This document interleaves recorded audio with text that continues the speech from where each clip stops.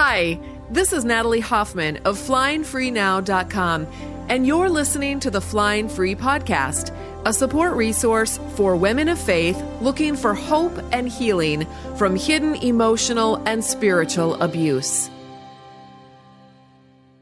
Welcome to episode 245 of the Flying Free Podcast. Today I want to talk about the 4 common responses people have when they have experienced or are experiencing something that is threatening or traumatic. And in particular, I want to focus on the fawning response and how that relates to our view of and our relationship with God. Now, I got inspired to talk about this from someone I follow on Facebook. His name is Shane Moe, M-O-E, and he is a licensed therapist in the Twin Cities area who specializes in EMDR, DBT, and IFS therapies. And you can follow him, and I recommend you do because he has really good posts every day, by going to facebook.com/Shane P. Moe, spelled S-H-A-N-E, the letter P, M-O-E, Moe. Now, I did reach out to him to see if he would have some time to talk about today's topic with me here on the podcast with me, but he declined. However, he did give me permission to use a post he wrote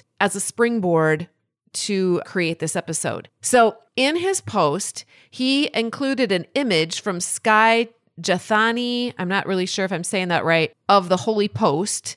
And I'm going to describe the picture here since we are in audio format. I'm going to describe it as best I can so that you can see it in your imagination. So imagine a circle on a piece of paper, and at the top of the circle is this little family, a mom, a dad, and 2 kids. And this family perceives that they are being threatened in some way. Maybe they believe that the government is out to get them and take away their right. Maybe they believe the devil is going to destroy their family. Maybe they think God is going to torture their relatives in hell. Maybe they think everyone needs to believe a certain way or do things a certain way, or else something will happen in their own life that will fall apart. But the bottom line is that they are afraid.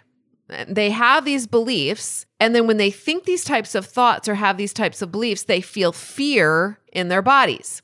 So this brings us to the 4 typical trauma responses that we see in humans when they are being threatened in some way. It doesn't matter if the threat is real or if it's only perceived. That's not the issue. The issue is that when a human believes that they are being threatened, real or not, they will tend to have one of 4 responses: fight, flight, freeze, or fawn. They all start with the letter F, so it's easy to remember. Fight, flight, freeze, or fawn. So one response is to fight. Now, in the picture, down one side of the circle is a list of the things that we do when we fight. We're afraid, so if we go into fight mode, what might we do? Well, we might attack our enemies or those that we believe to be unlike us. We might dehumanize non-Christians. We have to. Otherwise, we might have compassion and love for them, and then we can't fight them. I know when I grew up, I heard people in my family say that they were Satan's children. That's what they were called,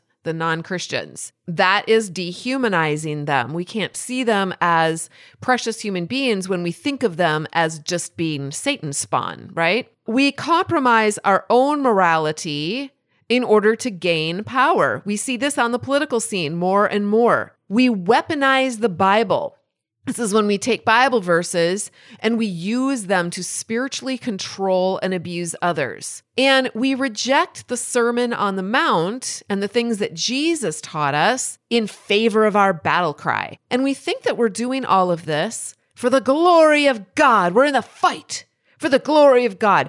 But we're really fighting because we are scared. We are scared to lose power. We are scared to be victimized. We are scared to no longer have control, and so we have to fight to take back control. So that's one side of the circle. Now, down the other side of the circle is the flight response, and this is when we run away out of fear. Okay, so fear is the problem here. And the one side, we might fight to deal with our fear. And then the other side, we will flight or run away. So the list going down the other side of the circle is the things that we might do if we're running away. So we might avoid our enemies, try to stay away from them. We only spend time in our own homogenous religious community. We exclude anyone who does not conform to our groupthink. And this can be between churches too and denominations. Well, we don't do that. And so we can't do a social function with them because they believe in infant baptism and we don't, or what have you. Another thing we do is we create a safe imitation or replica of pop culture. So you see this with like Christian pop music or like the Christian dating sites or whatever. So when people outside of Christianity look at Christians, they often see us doing one of these two things, either fighting in fear, trying to take back control over the world, or running away in fear and trying to just hole up in our own little circle. And fear is the opposite of faith. It's also, the Bible says that perfect love casts out fear. So where you have perfect love, you're not going to also see fear. And this is a problem because Christianity is supposedly a world religion that follows the teachings of Jesus Christ and that emphasizes this idea of faith in what we cannot see, which is a God who is both powerful and loving. And by the way, too, the Bible says that people who aren't followers of Christ will know that we are followers of Christ by how much power we have in the world? Nope. By our love. That's how they'll know that we are followers of Jesus Christ. And I don't even believe Jesus Christ came to establish a world religion.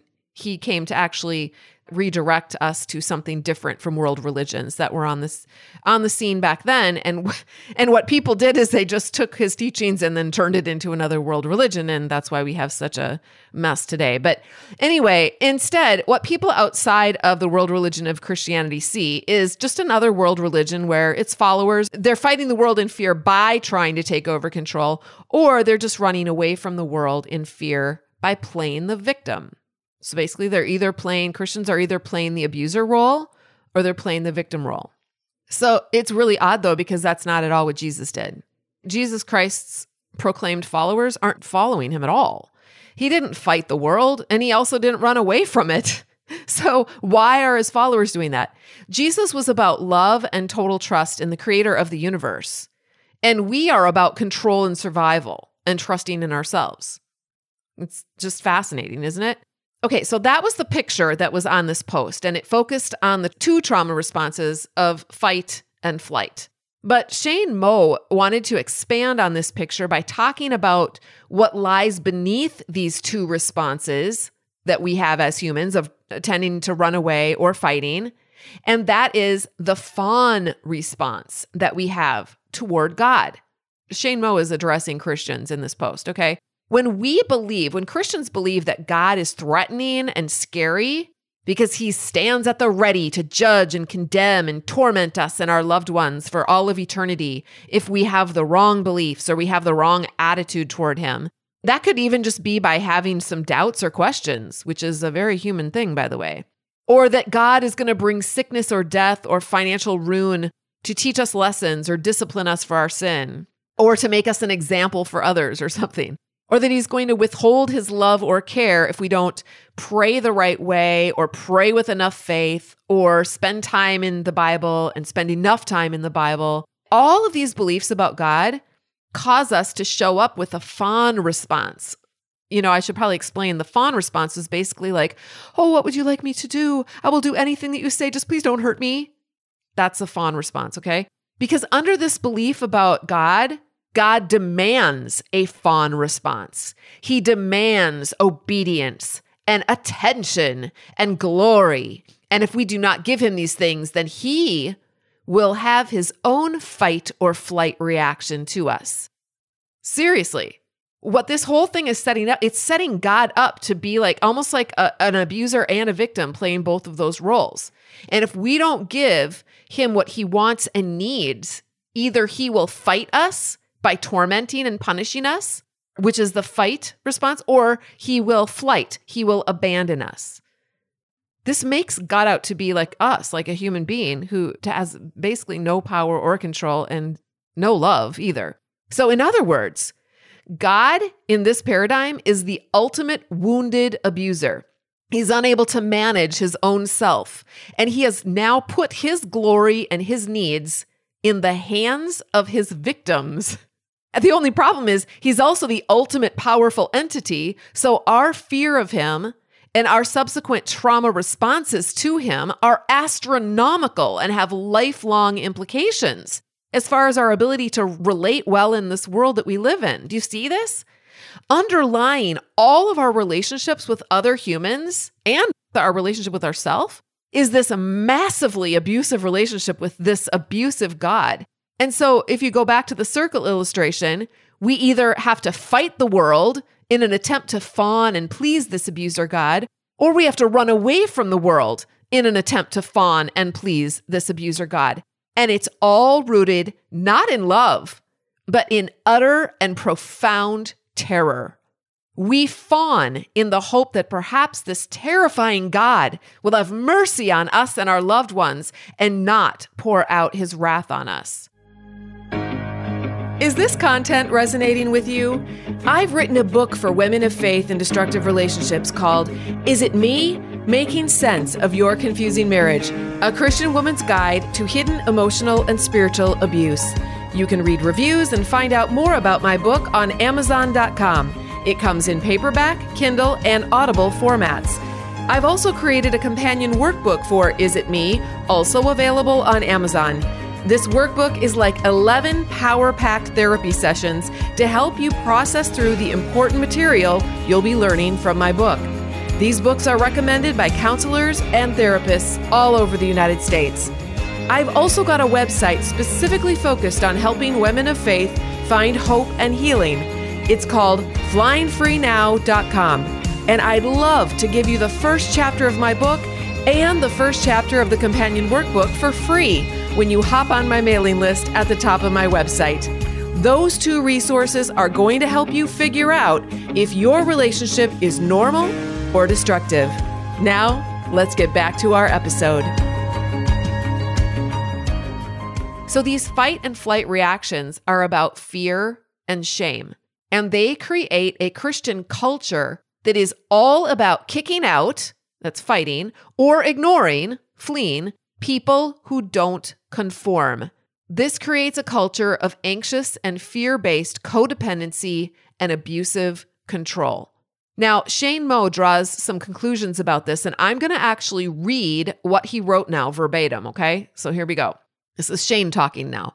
And here's what I find most interesting as a mental and relational health professional specializing in the treatment of trauma and working daily with both victims and perpetrators of abuse.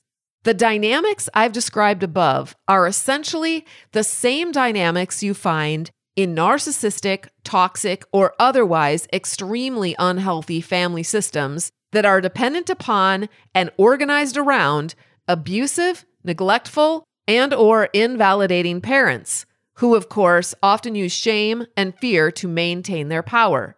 In such families, children hypervigilantly live under the chronic threat of physical or emotional abuse or attack, neglect or abandonment, and painful invalidation or shaming, should their values, thoughts, feelings, words, actions, needs, and so on prove upsetting or insufficiently pleasing to their parent. As a result, they have to fawn to the unsafe parent in order to be or feel safe and to get their needs met. And they also have to engage in fight, flight, and or fawn responses towards others, whether the other parent, siblings, or people outside of the family, in order to protect themselves, that other parent, or their siblings from that parent who holds the supreme power and control. In such circumstances, there are naturally strong urges to fight towards or flight from the unsafe parent. But this is often impossible, to say nothing of dangerous, given the child's dependence upon that parent and the attending power differential. And when it's unsafe to direct those natural fight and flight energies or responses towards the toxic parent themselves, the arguably appropriate recipient of such responses, children naturally have to suppress, dissociate, and displace these fight and flight responses and energies, whether directing them outwards towards others, meaning the safer parent, siblings, peers, teachers, other authorities, and so on, or inward towards themselves through self-alienating shame, self-harm, suicide, obsessive-compulsive self-control measures, and so on, all of which arguably parallels what we have been seeing over the years in evangelical Christianity's increasingly implosive relationship with itself and its outgroups. Wow, those are powerful insights. I'm finishing up a book that I'm writing. It chronicles my own journey through a version of Christianity that was just like this, rooted in terror. And I've seen all of this up close and personal in the lives of hundreds of Christians firsthand. I've also seen the fruit of this kind of Christianity. If this does not lead people to Jesus Christ and a life of faith and love and inner healing, it leads people to just one more world religion that seeks to power over and control people through its tenets. That version of Christianity is nothing new under the sun. It's just another decoy to distract us from the real thing. Now, if I were an adversary and I wanted to thwart someone's efforts to give something good to others, that's exactly what I would do. I would come up with something that looked just like the good thing, a fake, a fraud, an imitation. And then I would convince people to chase after that. Now, here's why this is important for you. You are someone who's aching for the real thing. You've tried the fraudulent version of Christianity and you've been utterly decimated by it. The issue is that our brains got wired to believe that that's the real thing. Much like abuse survivors have been wired to believe that their abuser's love is the real thing, that he loves them, and that when he pays them a little kindness here and there, that's what love is. That's what feels normal to us. Our religion has taught us that abuse and misogyny and perfection and impossible standards are right and good and godly. And autonomy and freedom of choice and making mistakes and being a human being is wrong and bad, and it makes God mad. So once we know that our brain has been programmed like this to believe that this fake Christianity is actually real, this traumatic God is the real God, once we're aware of that, we can take steps to remedy the problem. Just like we wake up to the abuse that our husband has perpetrated on us, so we wake up to the abuse that our belief in this petulant, childish, needy abuser God has perpetrated on us. Once we get rid of that belief in that kind of God, then we can replace it with faith in the creator of the universe, a much bigger God who embodies what Christ showed us, love, forgiveness, second, third, and all the way to infinity chances, a God who already conquered death so we don't have to be afraid of it anymore, and a God who's setting up a very different type of kingdom than the one that controlling humans like to set up. When we have faith in this kind of a God, then we no longer have to have a trauma response of fighting God or fighting other people, including ourselves, or running away from God or others or ourselves, or fawning to God and others, or freezing. We didn't talk about freezing in this episode, but that's another trauma response that we have. It just means that we're unable to think clearly or move forward. And I see this whenever Christians have a choice to make. They come to a fork in the road and they can't decide which way to go.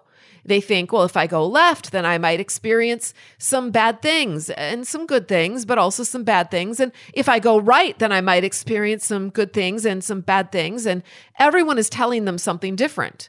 And they aren't sure what God wants. And if they make a mistake and choose the path God doesn't want, God forbid, then they're going to suffer. God's going to punish them. He's going to, whatever. He's a scary God, right? I'm going to give you an example here. In my book, I talk about how I lost my first child. And when I had my second child, I thought that if I had this opportunity to take a job as a college professor, but I was told that God wants women to stay home with their children and raise their children at home. So I believed that if I became a college professor, I took that job, God would kill my second child. He would think that I didn't appreciate my child enough, or that I was selfish for wanting to be a college professor, and then he would just make my child die. When I think back on that, I think I was not a dumb person. I was a very intelligent person, but I had been programmed to believe these really bizarre things. And I truly believe them. I've been programmed to believe these things from childhood. So I chose to stay home and homeschool. out of utter terror. So anyway, that's an example of freezing. Freezing might show up as not being able to choose either option as well and just living life by default. I know people who never choose anything. So others choose for them. Or life chooses for them. They're frozen in fear. And so whatever happens to them, but they're not able to actually be autonomous and make their own decisions about things. That is a trauma response. We are afraid to move forward because we're afraid, what if I do it wrong? What if I'm a bad person? What if I choose the wrong door? But when our faith is in a God who is good and powerful, in a God who loves us no matter what, then we can relax. When we know that we are safe with our Creator, we can relax. We can take risks. We can make mistakes. We can actually live life. We can feel negative emotions and not be scared that we're going to be punished for them. We can ask questions and not be scared that we're going to be punished for asking those questions. We can love and hold space for ourselves. And in doing that, we are better able to love and hold space for other people. We no longer have to make sure that other Christians don't smoke or have sex or get a tattoo. We decide if we're going to smoke and have sex and get a tattoo because we're in charge of ourselves.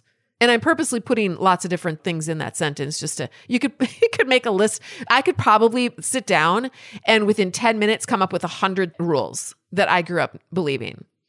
But we can let others make their own choices, and we don't have to run around freaked out because we're afraid that God's going to zap them or ruin their lives. We know that God loves them. It's true. I mean, they could get an STD if they sleep around, or maybe they won't. But the point is, it's their life, it's their STD, and they have the right to walk their own journey and learn their own lessons at their own pace and in their own way. God is not wringing his hands in despair, and he's also not shaking his head in disgust. So why are we doing that? So this means that we stop trying to control everyone around us in order to keep ourselves safe because we are already safe. We don't have to make our fellow Christians do what we think is best, whether that's homeschooling, private schooling, or public schooling, not getting vaccinated or getting vaccinated, eating organic or not eating organic, listening to secular music or not listening to secular music, wearing skirts or not wearing skirts, going to church or not going to church, reading certain books or not reading certain books, voting Republican or Democrat, and a million other rules, like I said before, that have come and gone throughout the 2,000-year history of this particular world religion. What a relief. God has it all in his hands, and we can just let go and live life. That is, if we have faith in that kind of God. It really does boil down to the God that you believe in, the God that you worship. Now, if you've been thinking about unpacking some of your own past programming in order to decide what to keep and what to retire to the garbage heap, I would love to help you with that. Consider joining me and hundreds of other Christian women inside of Flying Free. It's a program for women of faith who are serious about deprogramming from destructive ways of thinking in order to heal their relationships with themselves and experience a life-giving relationship with their Creator. Are you interested? Go to joinflyingfree.com for more information and to complete an application. Hey, beautiful butterfly. Thank you so much for listening. If you liked this episode, be sure to subscribe and then consider leaving a rating and review so others can find us. To connect with me and get a free chapter of my book, head over to flyingfreenow.com. And until next time, fly free.